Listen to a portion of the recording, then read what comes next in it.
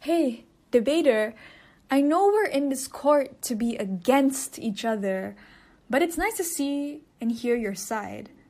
If it isn't our truth as always, it's fine. I'm aware that the world enjoys to lie just to continue living its life. And somebody out there eventually dies. Go ahead, tell the congregation of my insignificance. And if our insecurities never existed, we could have been the bestest of friends. I would love to laugh at your silliness when you always tended to fool around. So what's your favorite book? You asked when my heart was racing. I embraced every page, but I wanted to open one for the both of us. A chapter where the tension picked us two to become lovers and then beautiful characters. I remember how connected we were when we were never even together, and how much I began to love even more of you. But what a protagonist you were! The spotlight was only on you, and yet I still loved you. Until I was struggling in this love like I was the character you so-called thought you knew. This was all for the spotlight. This was all just for you. And I loved you on days that were filled with the smiles and the tears. I was willing to hold every single one of your broken pieces. I would have stayed for years and years. Fresh was what we were, flowers that just never seemed to wither.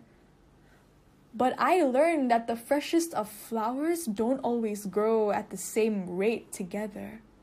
And I noticed that we just couldn't grow with each other.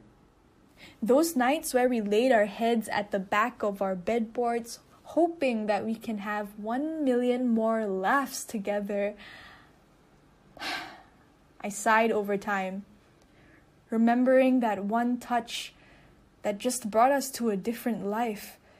You brought me into a life that changed me. And why did you do that to me? I just hated me.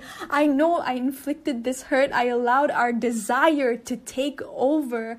But after every apology, you pushed me over onto the driver's seat from the back, like I was the one in control of your feet. Forced your weight on me? No, didn't ask for permission. You just wanted me to be sorry.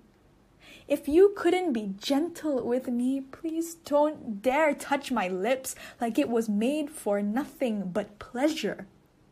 You are the only one here that believes our love was not crafted with love, but just simply manufactured. The ones that loved you sweetly, it wasn't a lie, but they were so speechless from your endless pride. Why do you shout at me like it's your hobby? You can't ask me to love you again if you are still upset that I had to leave. We are not the mistakes that we make. We are the better people that we can be. We can set an example together and allow others to also be set free. But you can't do all of that if you are only here to shout at me.